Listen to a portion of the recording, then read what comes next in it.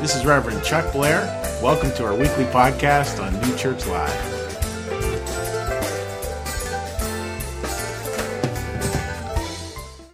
So another great big good morning to everyone.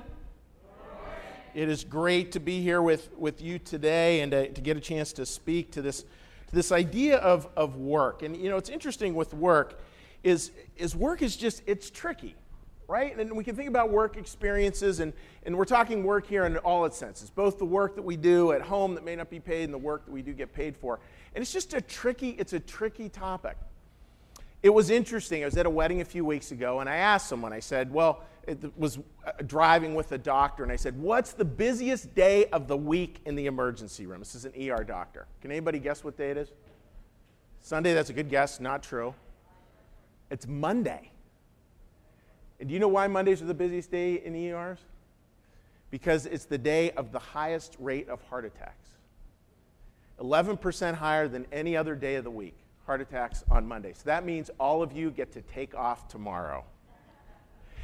You know, it's interesting, right? And to think that most people, I don't even know whether most is maybe the right word, but that for a lot of people, work really is that hard. It creates that much stress. And it is something so important for us to talk about and to think about, and to think about how work, how maybe we can hold it differently. The work world, I hope I get a big amen on this. The work world, I think, has changed dramatically over the last 20 years. Is that accurate? Yeah. You know, far different. I mean, I look at our kids, my kids, who are now, they're not kids, they're well into their 20s. What are the odds, I think, of them retiring with a pension? What are the odds of them having one job for 30 plus years? You know, what are the odds? No, pretty slim. So it's a different world than what I grew up in. And yet how can we, even in these uncertain times, find ways to kind of look at work and be clear about what the challenges are and be clear about where we can go with it. So I want to start with this basic question. And it's a question of what is it that makes work so hard for people? So you can just shout out some answers there. Again, we got a smaller summertime crowd. What just are some things that you think makes work hard for some people? Coworkers, yes. If it only weren't for the other people, we'd be all good. Expectations. Stress. Pardon? Monotony. Yeah, like the same thing over and over again. Huh? Yeah, pressure. That pressure to perform. You know, that every year, you know, when we get, just the pressure to perform is challenging. You know, even as a pastor, I feel that sometimes. Like, heaven forbid I ever have a bad sermon, which I know I have had, trust me. But it just is that pressure, like trying every week to like, oh, can I do it better than I did last week? That pressure can be big. So there's a lot of different things. I want to just share a couple with you. You know, one I think is technology. Take a look at this slide. It'll take you a second to get it.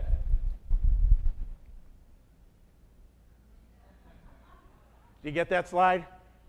All right, I am the old lady.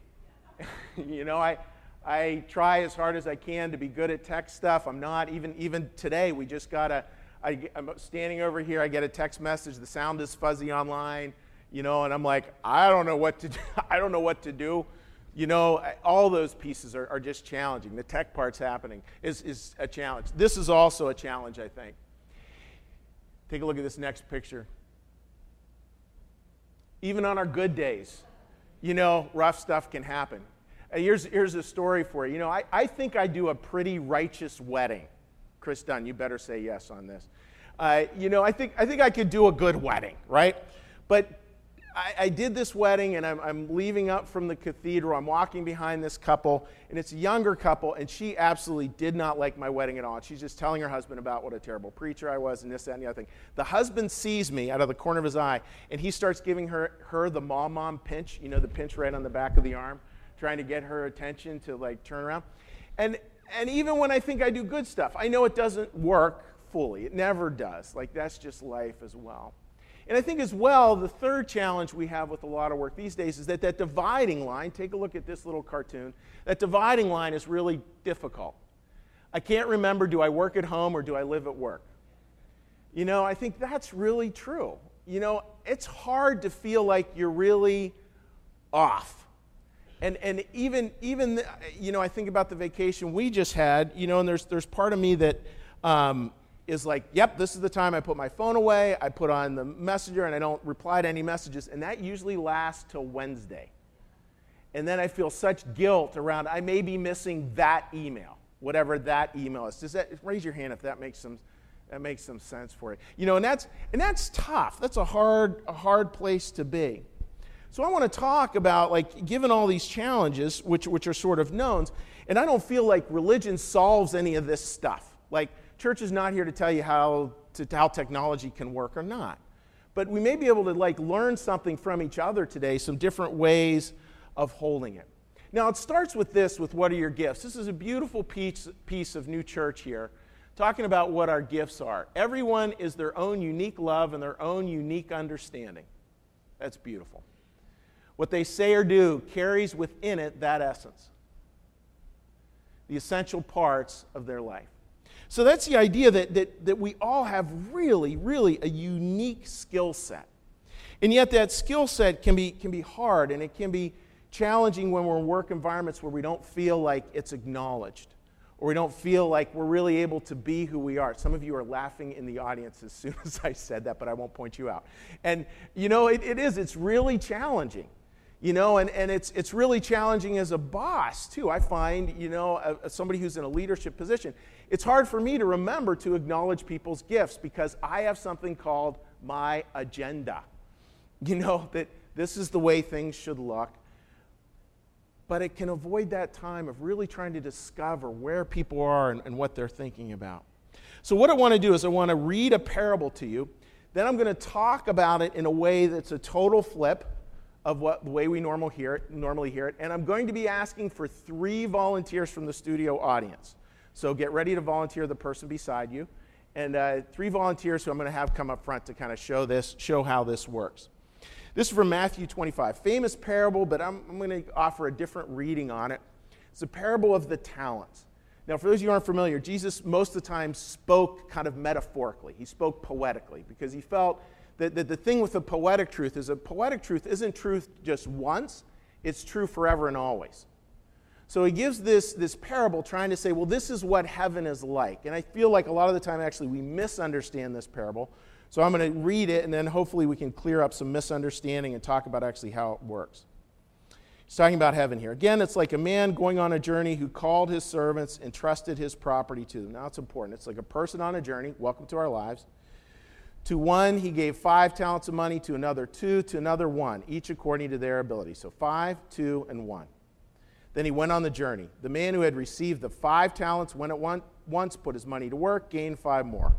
So also the one who had 2 gained 2 more. But the one who had received the 1 talent went off, dug a hole in the ground, and hid his master's money.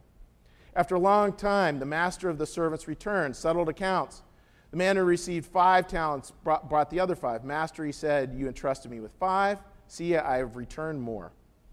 His master said, well done, good and faithful servant. You have been faithful with a few things. I will put them in charge of many things. Now, I want to say here, his master. We look at that and we think his master. And I have always read this thinking he's talking about God there. I don't want you to think of that actually talking about God.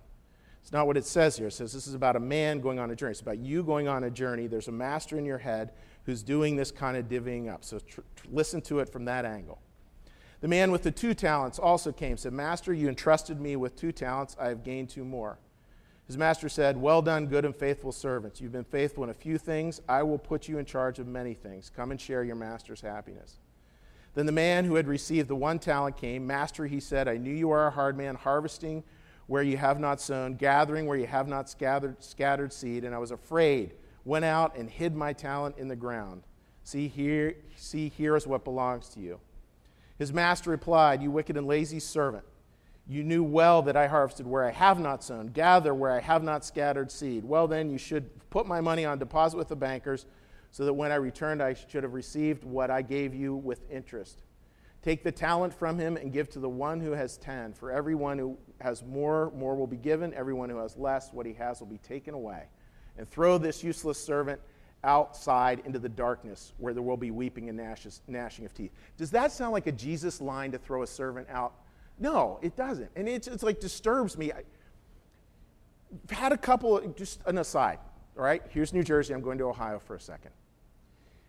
I really dislike mean Christianity.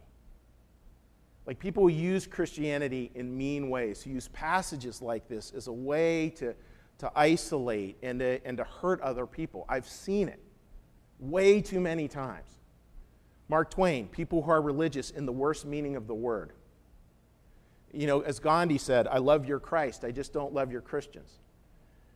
That bit of like, we can't read this is like God's up there and he's going to go like, you didn't do everything you could, out. That's not it. How many of us really do everything we can every day? Are there any of you here who do that? Because I want to talk to you. We're always coming up short. Like our intentions, I think, are the best, right? We intend to do well, but do we always deliver on every little thing? No. And if you're really young, wait till you have kids, you'll know exactly what I mean. We never quite deliver fully. So I want to talk about these parables here. Now I need 3 really brave volunteers who are come down here and you're going to hold some bills down here. All right, so I need 3 volunteers. Doesn't matter age or anything or whether you're volunteering the person beside you, whatever. Come on down. And give them a round of applause, folks, so they know that they're loved.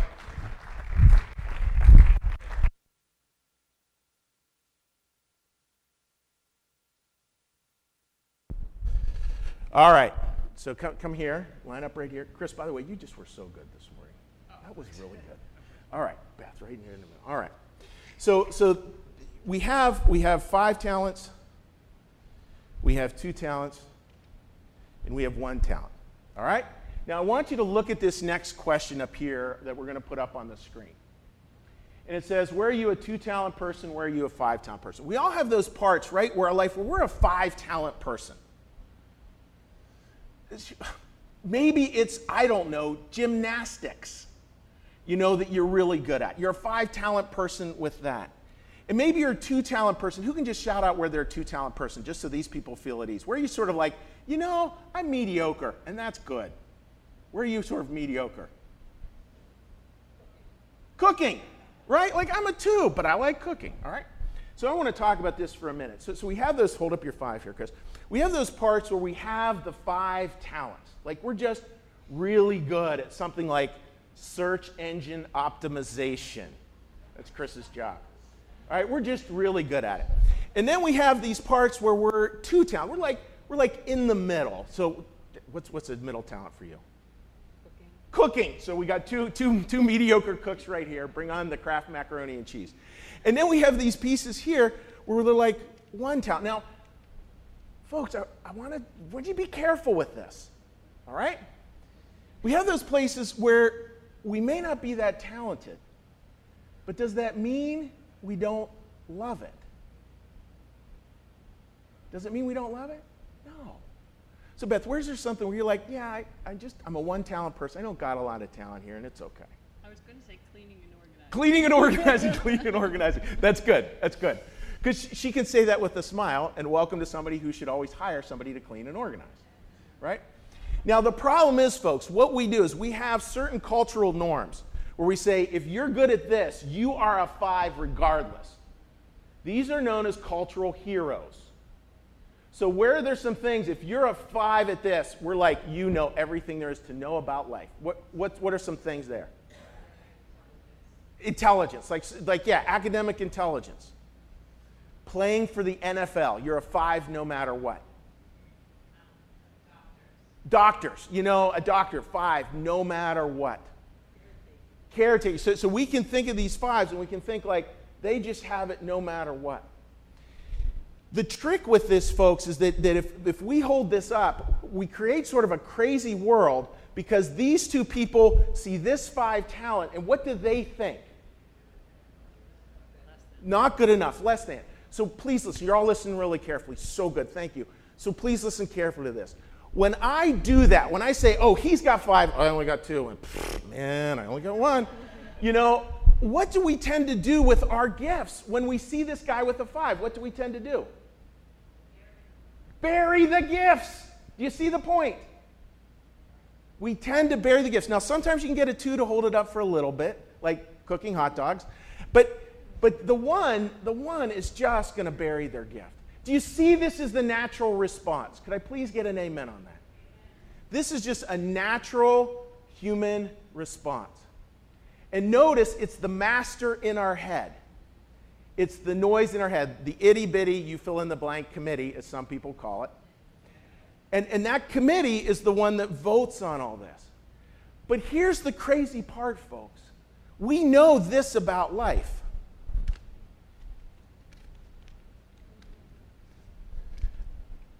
Does Beth have areas where she's a 5? Absolutely. Have you seen her dance? You know, Beth has areas where she's a 5. You know, Deke, you're incredibly talented. I'm sure you got a few 1 areas in there.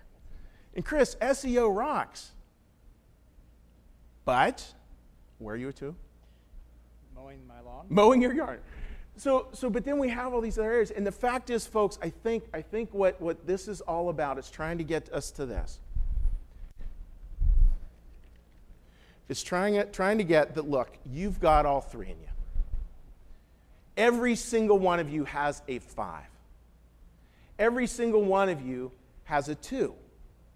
And every single one of you has a talent that you're currently burying.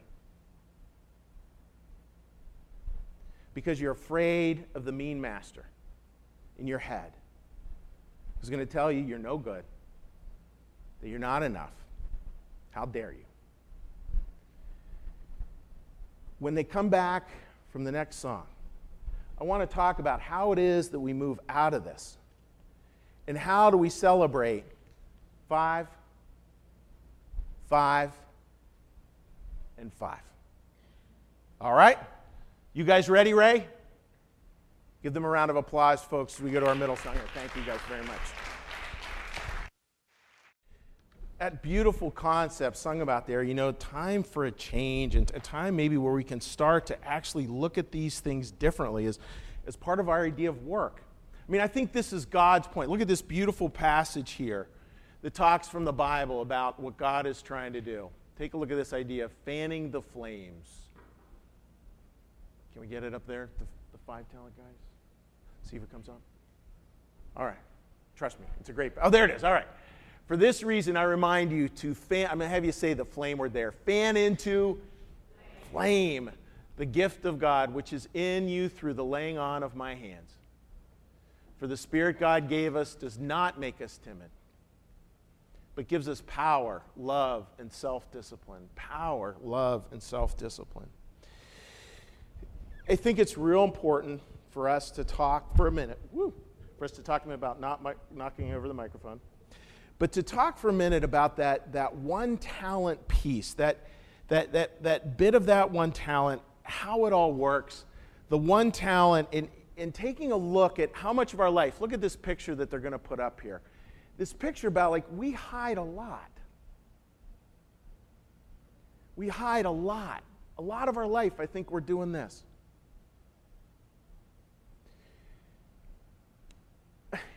You know, I don't know quite how to dive into this deeply enough, but I just want us to spend a minute for this. What is that voice in your head that's asking you to hide?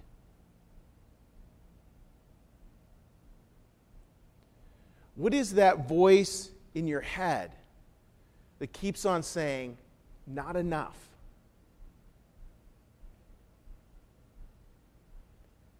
What is that voice in your head that keeps on going, brother, sister, you're only one talent.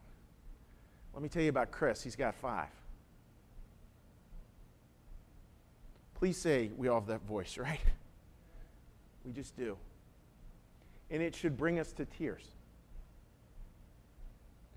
Because I think we all can remember going back to that moment, right? We can go back to that moment where that happened, where somebody said something or did something, or maybe it was a parent, no doubt some of the time, not even done intentionally. I don't want this to be like a parent guilt service. But they said something. Can I tell you guys a dirty secret? I love writing poetry. And in writing poetry, way back when in junior high school, I'd written a poem. It actually got in the Knock High School junior high school yearbook. Is that fun or what? You can buy it on eBay for a lot of money. And, you know, shortly thereafter, I had some friends who found out that I liked writing poetry. Guess how well that goes over in Western Pennsylvania football culture? Doesn't. All it takes is a few little comments like that. And you can go right down to one talent, and not just one talent, but doing what with it, folks? Burying it. Because you're so afraid, you're so fearful that somebody will maybe see that talent and actually say something or do something about it. It was interesting, Brene Brown said she has this category. She calls it art shaming. The many of us carry a sort of a shame trigger around something with art. You know, something where your art wasn't good enough or something like that. I mean, it was kind of funny. Some of you saw for our family vacation, we did a painting contest, you know, where everybody painted and we all held our paintings up. And a number of people on Facebook voted. None of you voted for the pastor. I just want to say that. But we need to get so clear about that. You need to talk about that with me or with a loved one. What is that all about? Because, my dear friends, which of those three choices does God pick every time? The 5, the 2, or the 1? Which one does he pick every time? Which one? He's going to work with the 1, and he sees you all as, please say it together, he sees you all as 5s. He sees you all as 5s. What is that gift we give to each other? When we see those we love as 5s. When we do this really, really healthy mirroring of who they are. It's not a distorted sort of funny house mirror. It's not a mirror in the background where we're doing like bunny ears or anything like that, where we're really mirroring them. I mean, guys, how good, and you're welcome to like just shout out response here. How good does it feel to have somebody really see you? How good does that feel? It feels marvelous. Somebody actually sees you and sees your talent. And you see folks like, when we feel seen, when we're in that place of 5 talents and we feel seen, well, what are we most likely to do? Well, we're not going to just take that talent and bury it. We're going to go out and invest it out there into the world. We're going to end up with a lot of talent. And then that just explodes out there. Think of your favorite teacher you ever had. Who made a difference in your life? Think of the favorite coach you ever had. How did they make a difference in your life? Think of the best friend you ever had who really saw you for a 5. What difference did they make in your life? Didn't you feel like you could do anything around them? Like you were Wonder Woman, you were Superman, you were this, you were that. You were willing to just like give, and you were willing to give abundantly. He who has will be given more. That's the way this parable closes. Like when you have that place where we all want to go, that's what we're to give, and we're to give that as abundantly as we can. So, with our gifts, can I tell you what your greatest gift is for everyone in here? This is your takeaway for the week. Your greatest gift.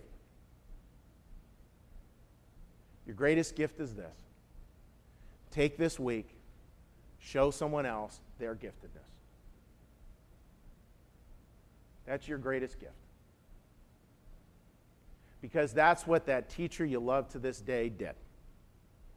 That's what that coach who loves you to this day did. That's what that friend to this day does. They see you as a 5. And because they see it that way, you're able to grow that way. That's the world that God intends. That's the whole point of this parable. That's where we're going. So I close with this, my friends. These words from Brene Brown.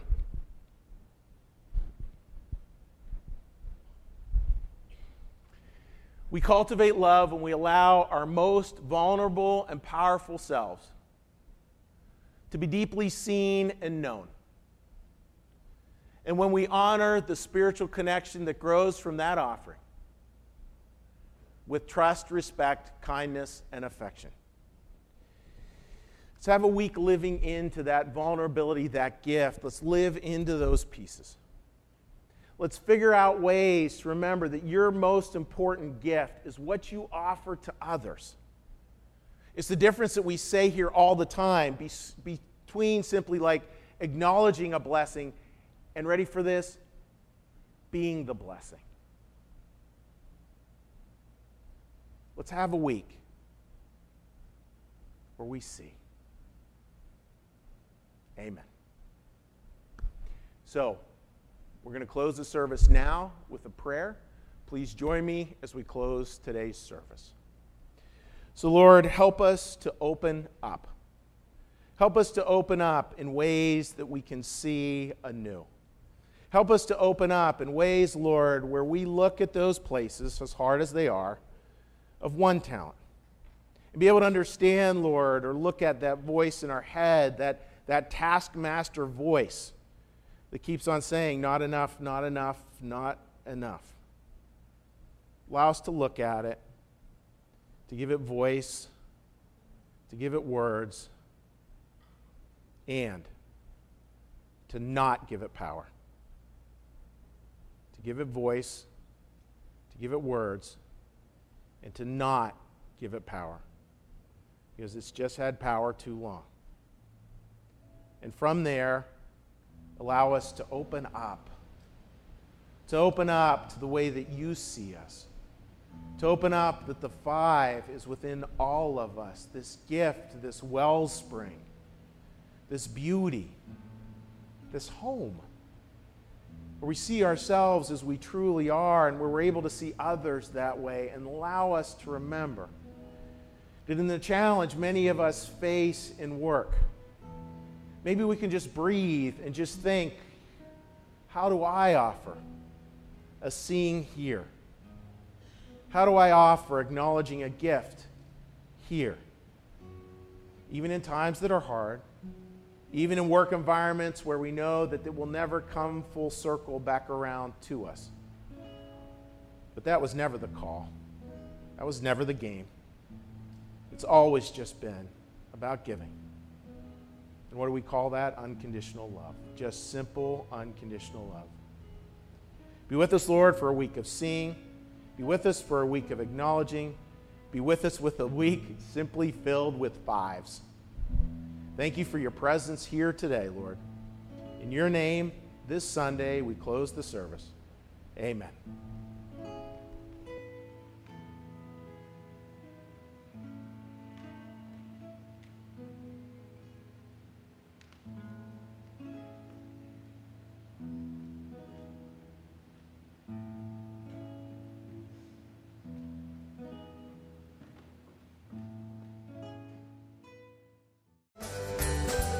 Thank you for listening. You can support this podcast at www.newchurchlive.tv.